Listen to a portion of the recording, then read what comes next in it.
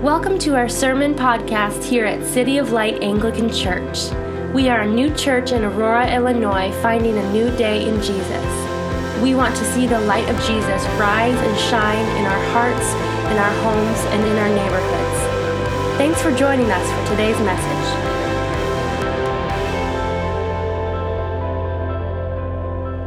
Would you guys pray with me? Heavenly Father, Lord, we are so privileged to be in your house this morning and in your presence.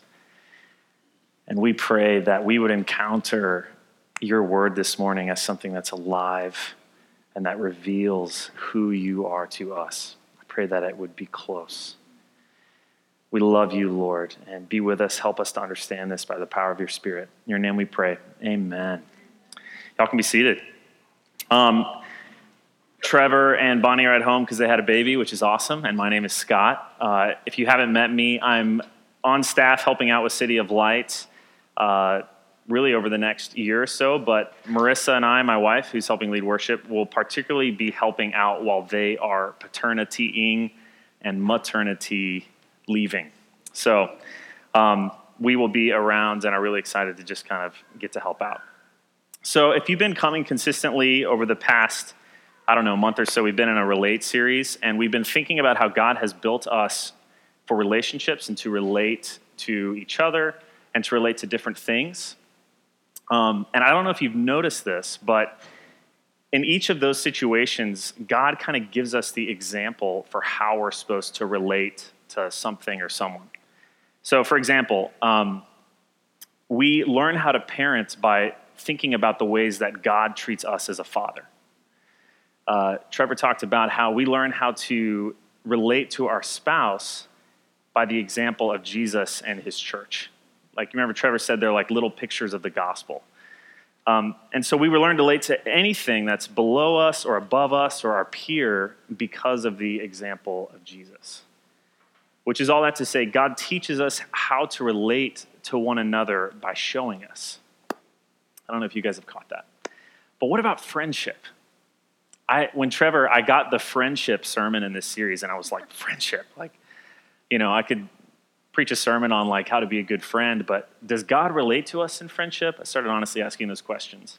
When I was in high school, the Jesus is my homeboy t-shirts were really big. You guys know what I'm talking about? I feel like that was like a 2000s fad. But like, I'm not really sure if that's what it is, So I started thinking about that, and does God relate to us in friendship? And if so, what does Christian biblical friendship look like? Is that even a thing? So I was asking those questions, and turns out God, the creator of everything you see, actually does relate to you in friendship in like really awesome and profound ways. And it has everything to do with the way that we relate to one another.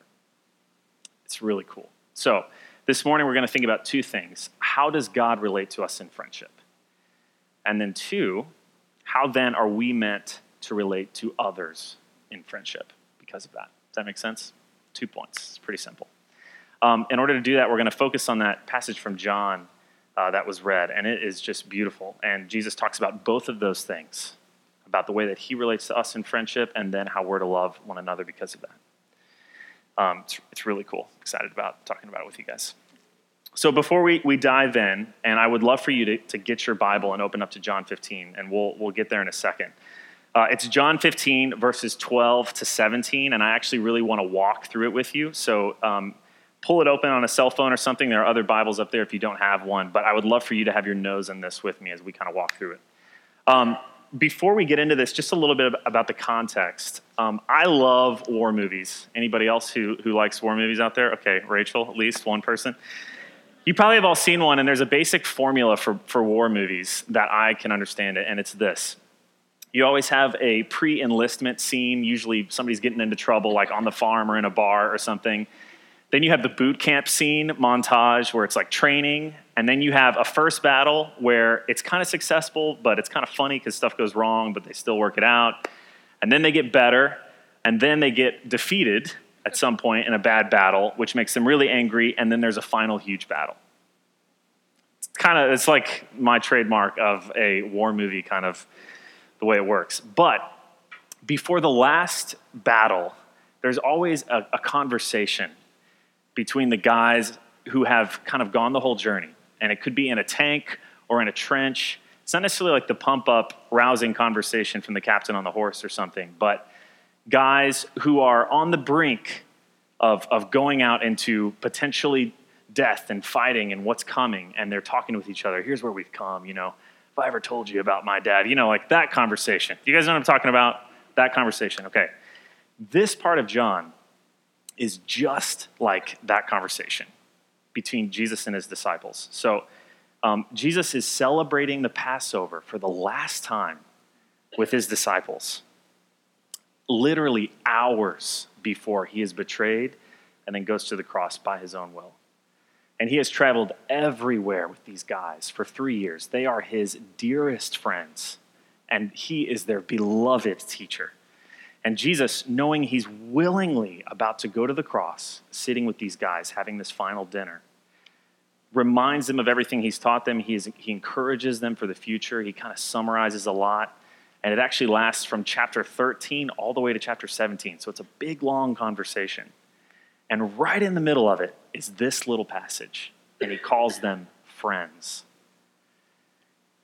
And Jesus calling them friends would have been a bombshell to these guys, because God did not call ordinary people friends typically. So this is something really fresh and new that Jesus is saying to these guys and to us this morning. So if you're there, grab your Bible. I actually want to read it again. Everybody there? Kind of on a device or something like that? So we'll start in verse 12. This is my commandment, that you love one another as I have loved you. Greater love has no one than this, that someone lay down his life for his friends. You are my friends if you do what I command you. No longer do I call you servants, for the servant does not know what his master is doing, but I have called you friends. For all that I have heard from my Father, I have made known to you. You did not choose me, but I chose you and appointed you that you should go and bear fruit, and that your fruit should abide, so that whatever you ask the Father in my name, he may give it to you. These things I command you so that you will love one another. So the first thing I want to look at, like I said, is how does God relate to us in friendship from this passage? And I think there are really three major themes that define the friendship of God and what Jesus is saying. So if you're a note taker like me, this is like the first point, and then there are 3 subpoints. Because I'm always like tapping Marissa, like, what was the second thing he said? So there's 3 of these. The first is this, number 1. Jesus befriends us first. Jesus befriends us first. So if you look in verse 15, Jesus says, I have called you friends. And he adds in verse 16, you didn't choose me, but I chose you. There's a theme in the Bible that Jesus always moves toward us first. As John says elsewhere, it's not that we all love God, but that he loved us first. And that is a broader biblical concept, and it's really deep, but I think it's also particular to friendship here. Jesus is saying we didn't just organically become friends at the carpentry shop. I moved towards you and called you and chose you for friendship. This is amazing. So think about it this way. A lot of our friendships, our normal friendships, happen really organically. It's like you go over to somebody's house and you're eating dinner and you look on a shelf and they have preserved like every VHS of Star Trek ever recorded. And you're like, dude, did we just become best friends, This is not really what's happening. So this is more like this. I want you to imagine somebody in your work, if you're in school, maybe it's a teacher or a principal. If you don't work, somebody that you really look up to that's higher than you on the food chain. So at my last job, it would have been like the director of our whole market or something like that. But somebody that you respect. I legitimately want you to think of somebody in your head. So give me some nods. You guys have somebody that you're thinking of? Okay. You are not going to naturally just go to that person's office. I'm not going to go to my market director's office, bust in the door and be like, hey, man, let's go to Buffalo Wild Wings and watch the World Series. I wouldn't do that because it's not my place, right? What Jesus is saying here, it would be like that person dropping by your cubicle or office or whatever and saying like, hey, Rachel, I want to be your friend. Let's go get coffee tomorrow morning. It's exactly like that. And for me, at every job I've ever had, including the last one I had and now all that stuff, that would be astonishing, right? That would be crazy. You'd be like, wait, what? Like, not like, come, I want to meet you, you've done something wrong, but like, can we just hang out, right? That would change my day. I would go home and tell Marissa about it. It would change my week, maybe even my entire tenure at that job or school. Does that make sense, the difference there? That is what Jesus is saying here to these guys before he goes to the cross. He's saying, I've chosen you guys. I have called you friends. And it has nothing to do with who you are or what you've done. I've moved towards you first. It's a beautiful, beautiful thing. Notice it does say in verse 14, if you look at your Bible, you are my friends if you do what I command. But that's not a prerequisite, and I think that's important for us to get. It's just a common sense response. If Rachel's boss came to her, which is Trevor, but think about a different world where Rachel works and doesn't live with, in the same house as her boss and stuff. But if your boss asked you to coffee and you said no, you wouldn't be friends, right? That's just kind of the way that works. Obedience is a response to his friendship, but Jesus, out of his amazing, amazing grace, befriends you, full stop, for no reason. He moves first. And if it would be amazing for your CEO or your principal to do that, how much more amazing is it that God, who created us and everything here, has moved towards you in friendship?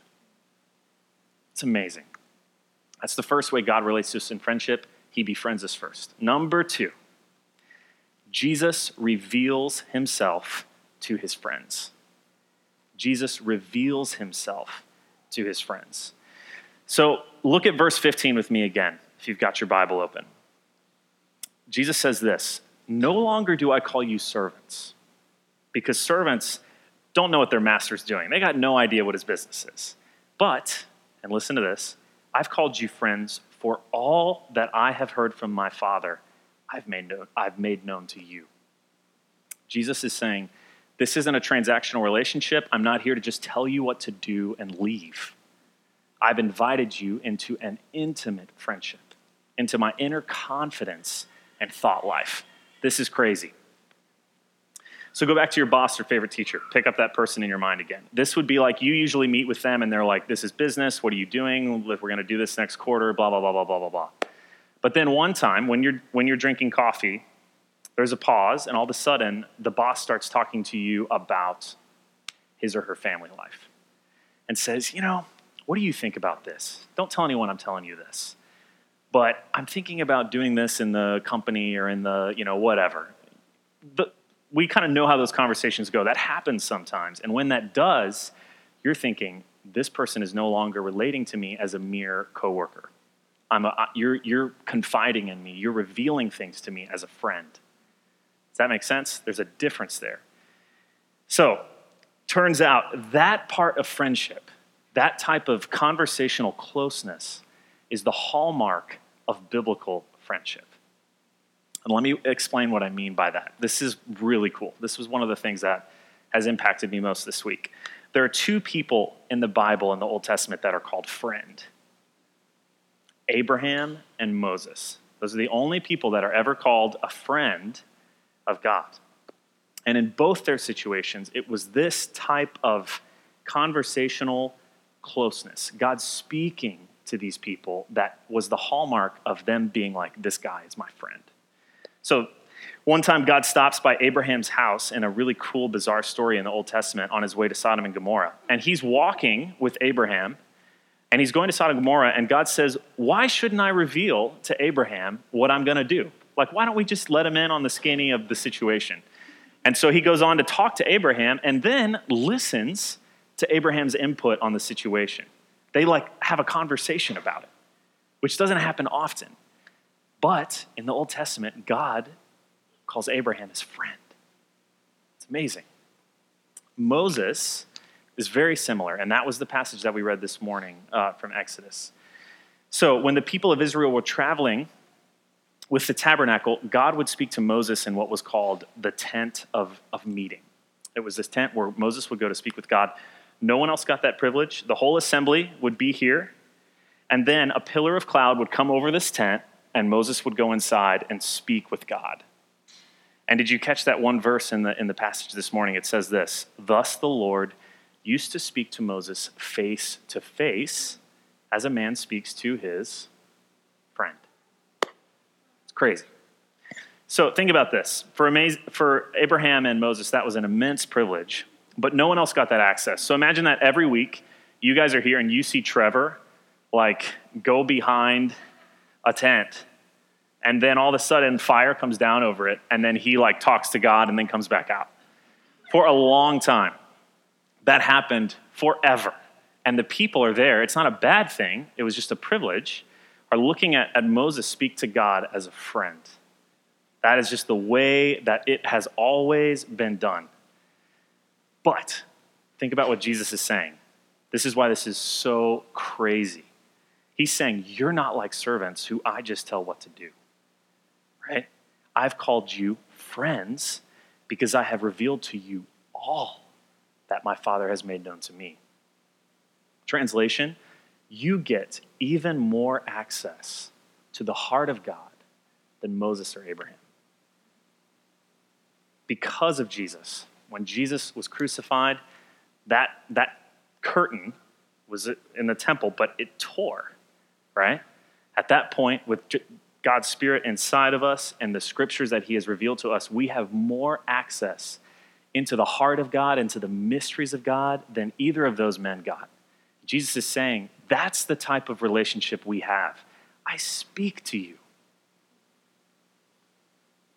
That might sound too good to be true. I know that's crazy that God would invite you into his inner confidence, but we have to take Jesus at his word here. That's what he's saying. God has called us friends. He has chosen us for friendship. He's revealed to us himself in the scriptures. We pray to him and dialogue with him. That's the type of relationship he's saying that we have. So that's number 2. Jesus reveals himself to friends.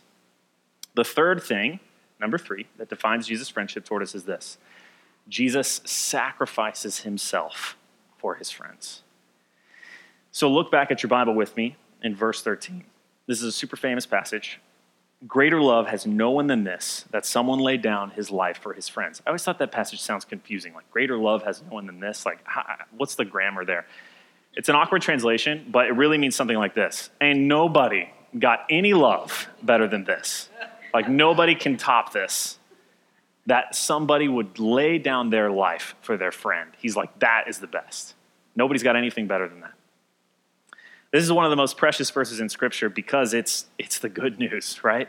Jesus spoke these things to his friends and then went directly to the cross and offered himself up to be killed for the sake of these people and us, that we could be reunited to God in friendship. So that's what he's saying. But sometimes ideas from the Bible can get super abstract. You hear people saying God loves you, or Jesus is your friend, and those are just how in the world is that embodied? That's just an abstract idea. The cool part, the amazing part about Jesus is that his words are never just words. They are always backed up by demonstration, by action. So Jesus says he is our friend and then proves it by going to the cross. He doesn't just speak that to his buddies. He literally says it and then walks to the cross. So the friendship of Jesus is not just an idea. They're words that are spoken over you and then proven through blood, sweat, and a wooden cross. Don't let this just be an idea, because it was not for Jesus. This is not just a concept for Jesus. So if you go back to your boss or teacher, pick that person back up in your mind. This would be like him calling you out for friendship, moving towards you first, inviting you into his inner confidence and thought life. And then when you had messed up at work, right, you just completely botched something and it was worthy of your being fired, it would be like him taking the blame instead of you and getting fired at your expense. At that point, you wouldn't just know that this person was your friend. Your life would be changed.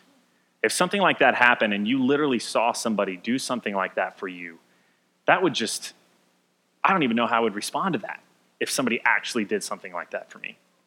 I've heard stories about men at war who have a fellow soldier save their life at the expense of their own and die. And those guys come back and devote themselves to taking care of that person's family or like honoring their name. That's like a very common thing that happens because you feel so indebted to a friend that's laid down their life for you.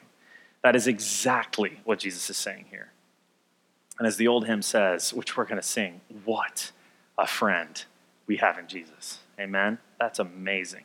This is what Christians call the gospel. If you ever hear people say like the gospel, like this is the heart of the gospel.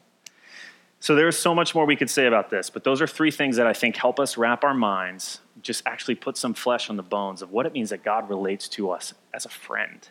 He befriends us first. He moves towards us. Then he reveals himself to us. He speaks openly with us. And then he proves it. He lays down his life for us.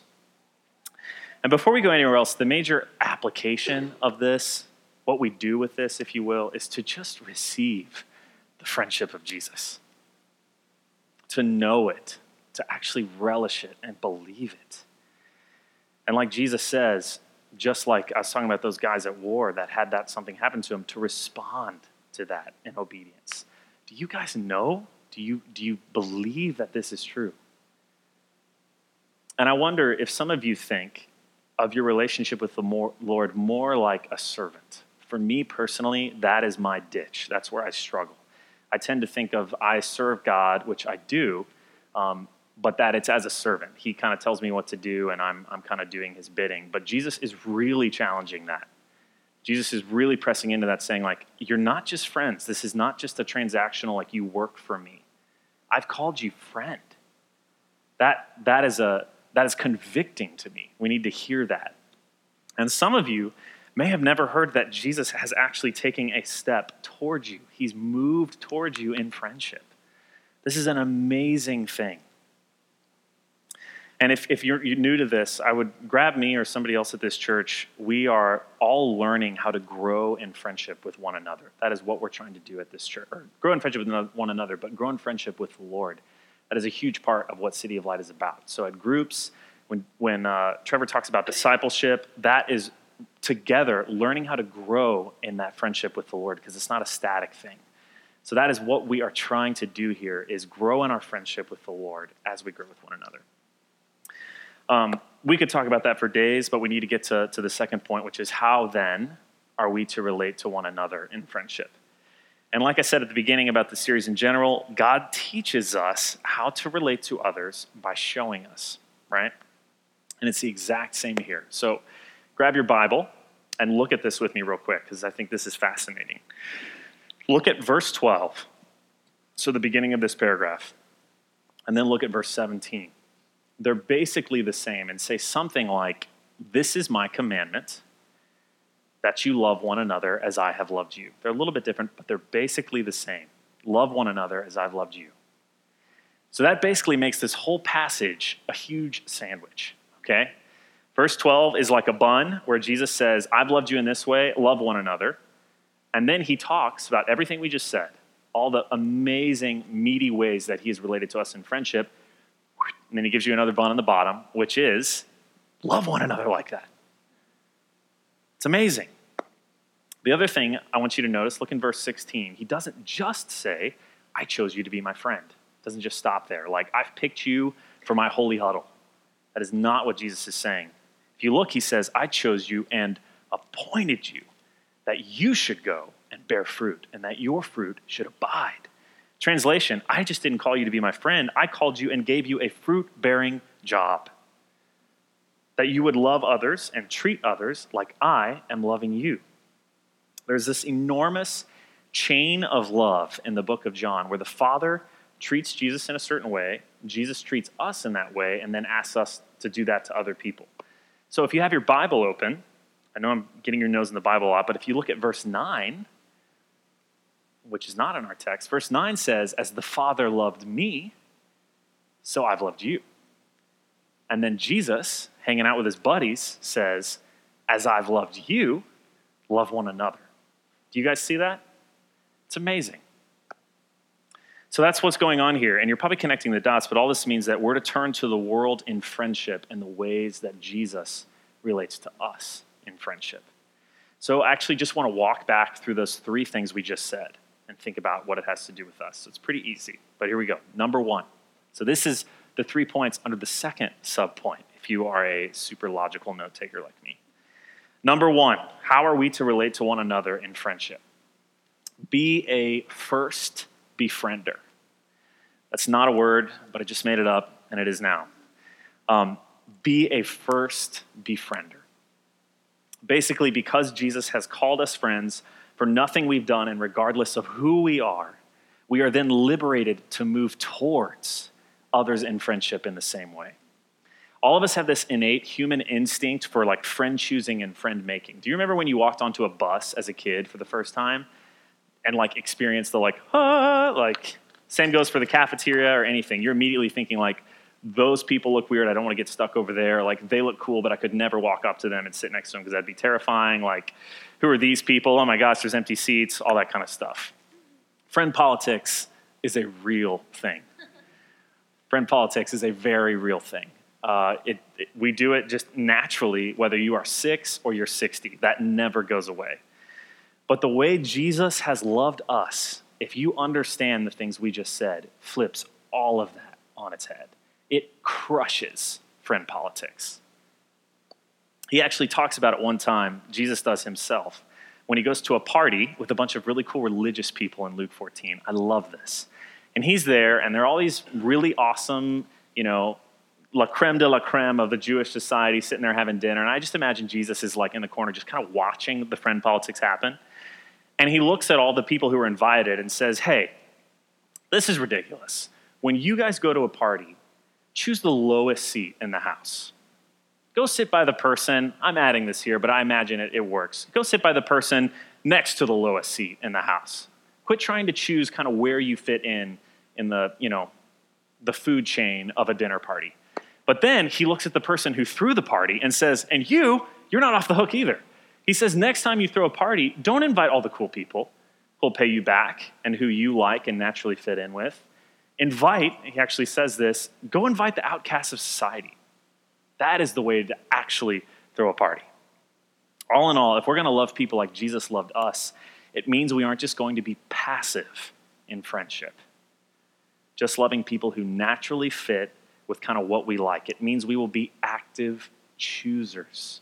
We will be on the front foot of our friendship with people who might be way different than us and we wouldn't normally want to be friends with. Just because Jesus has been a friend towards us, we'll be first befrienders. Here's a great example of this. How many of you were at Revive this past weekend? I'll explain what that is. So some of us were. Revive was a conference with a bunch of different churches in our area that we're a part of. It was awesome. But you've got all these people from churches all over the place. And there's some really important people with crazy names like Canon and Venerable and all kinds of cool stuff like that. And you have lunch, and it's this big room. And for those of you who are there, you can attest to this. And you walk out with your dinner, and then there's just a room that's like 5 times as big as this with just tables of people eating. And like 3 people. And you're immediately like, oh my gosh, The friend politics things kicks in when you start thinking about, man, he's really cool and important and influential. I really want to go maybe kind of sit by him and hopefully I can have a conversation with him or her. That person, I don't know them or whatever. You guys know what I'm talking about, right? This shatters that. Where when you are thinking and living into the gospel in this way, you walk into that room and you're thinking, who am I? Who can I bless by going to sit next to and talking to? Who can I personally befriend that maybe is not sitting next to all the coolest people in this room? Does that make sense? So that's just a small example. Your life is like that cafeteria room. Every day, you are walking into different situations where you are making those decisions and confronting those things. And this is meant to just shatter the need to worry about all that stuff and gives you the impetus to choose people for friendship. To say, hey, I know that you don't have a lot of friends that maybe are like me or that whatever, but I'm calling you a friend. I'm going to move towards you and just choose you for friendship. That happens here and that happens in the world with people who are not here and who aren't Christians or whatever. Last thing I would say about that too, as far as God's family, we are a family. And as far as friendship goes, you do not get to choose and pick who is your friends in the household of God? Amen? You know how at a family reunion, there's always quirky aunts and uncles. Everybody has one. And if you're thinking, my family doesn't have any quirky aunts and uncles, it's you. That's right. It is true of everybody. But you don't get to choose that they don't come to your family reunion. And in fact, they bring color and you love them. You know, it's like Kramer and Seinfeld. It's like, why wouldn't you want that character to be in your life? But in the household of God, you do not get to choose who your friends are. We love the church, and we are full of all of us, and all of us are quirky and weird.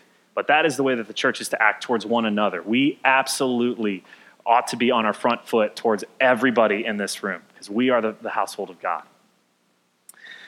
So that was number one.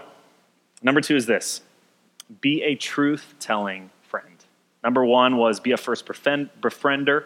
Still can't say it. Number two is be a truth-telling friend. Basically, in the same way that Jesus invites us into his inner confidence, like we talked about, and reveals everything to us, we're to do that towards our friends as well. And I think this has two applications. On the one hand, the Bible is full of, and I've heard a lot of good sermons about friendship like this, about honestly just telling the truth to your friends. There's a proverb that says, faithful are the wounds of a friend, are the wounds of a friend. Profuse, or like nasty, are the kisses of an enemy. Be honest with one another. Friends are people who actually tell you the truth. So rebuke one another. Expect that. Love that. Speak truth. Speak affirmation towards one another. Preach the gospel to one another. That's like a really important part of friendship.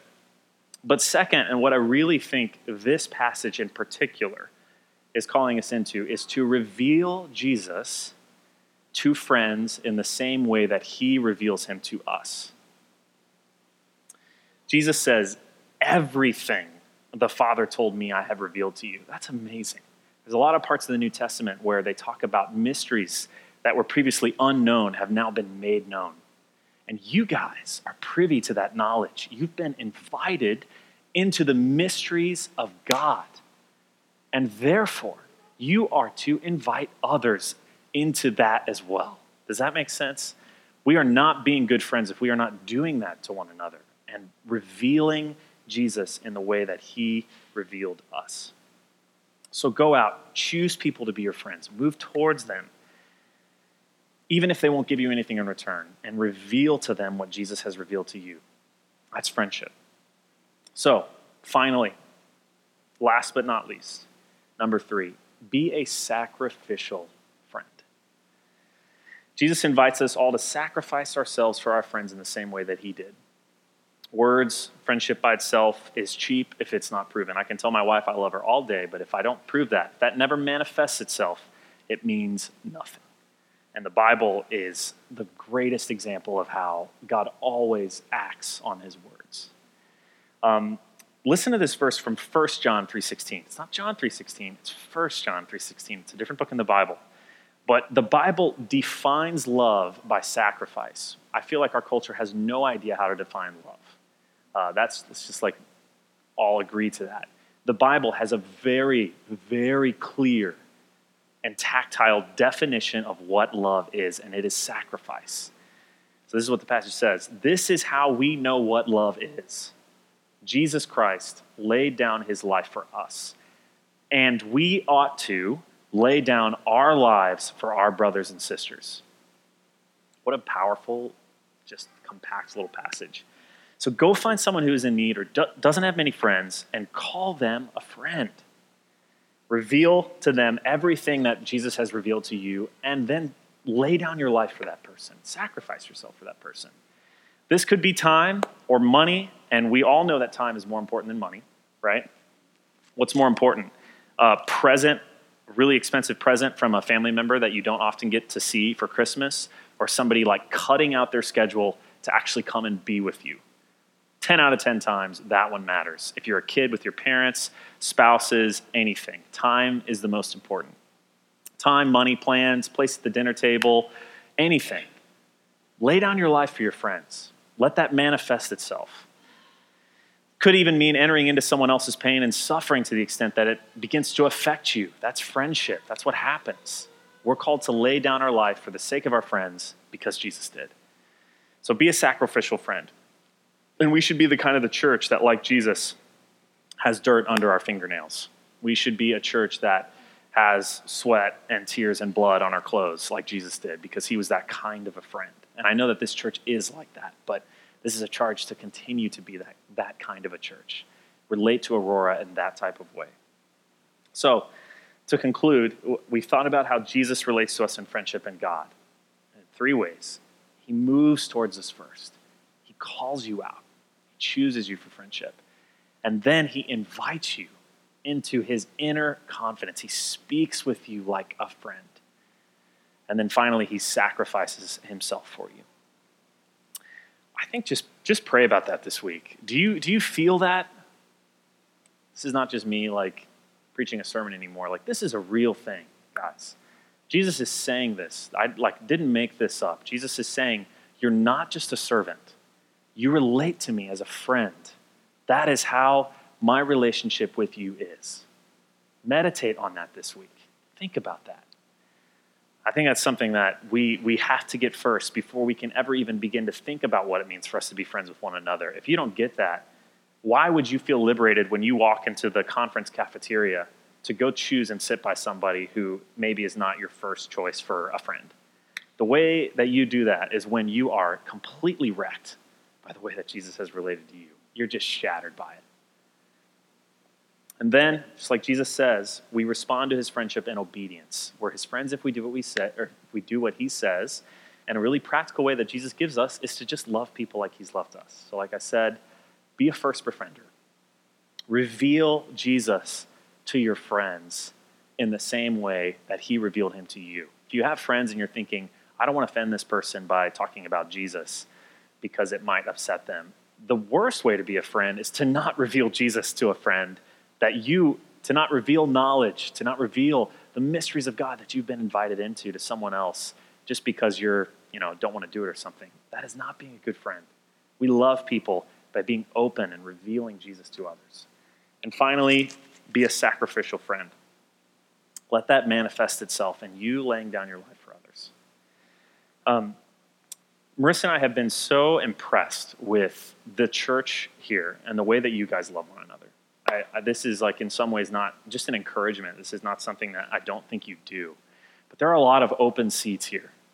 And one of the things that I know Trevor and Bonnie have talked about a bunch and that we've talked about a bunch with a bunch of you is what it looks like to just be a friend to Aurora. There are people who do not know the friendship of God in the city of Aurora. And there are people who don't even know the types of friendships that we're talking about here with another person.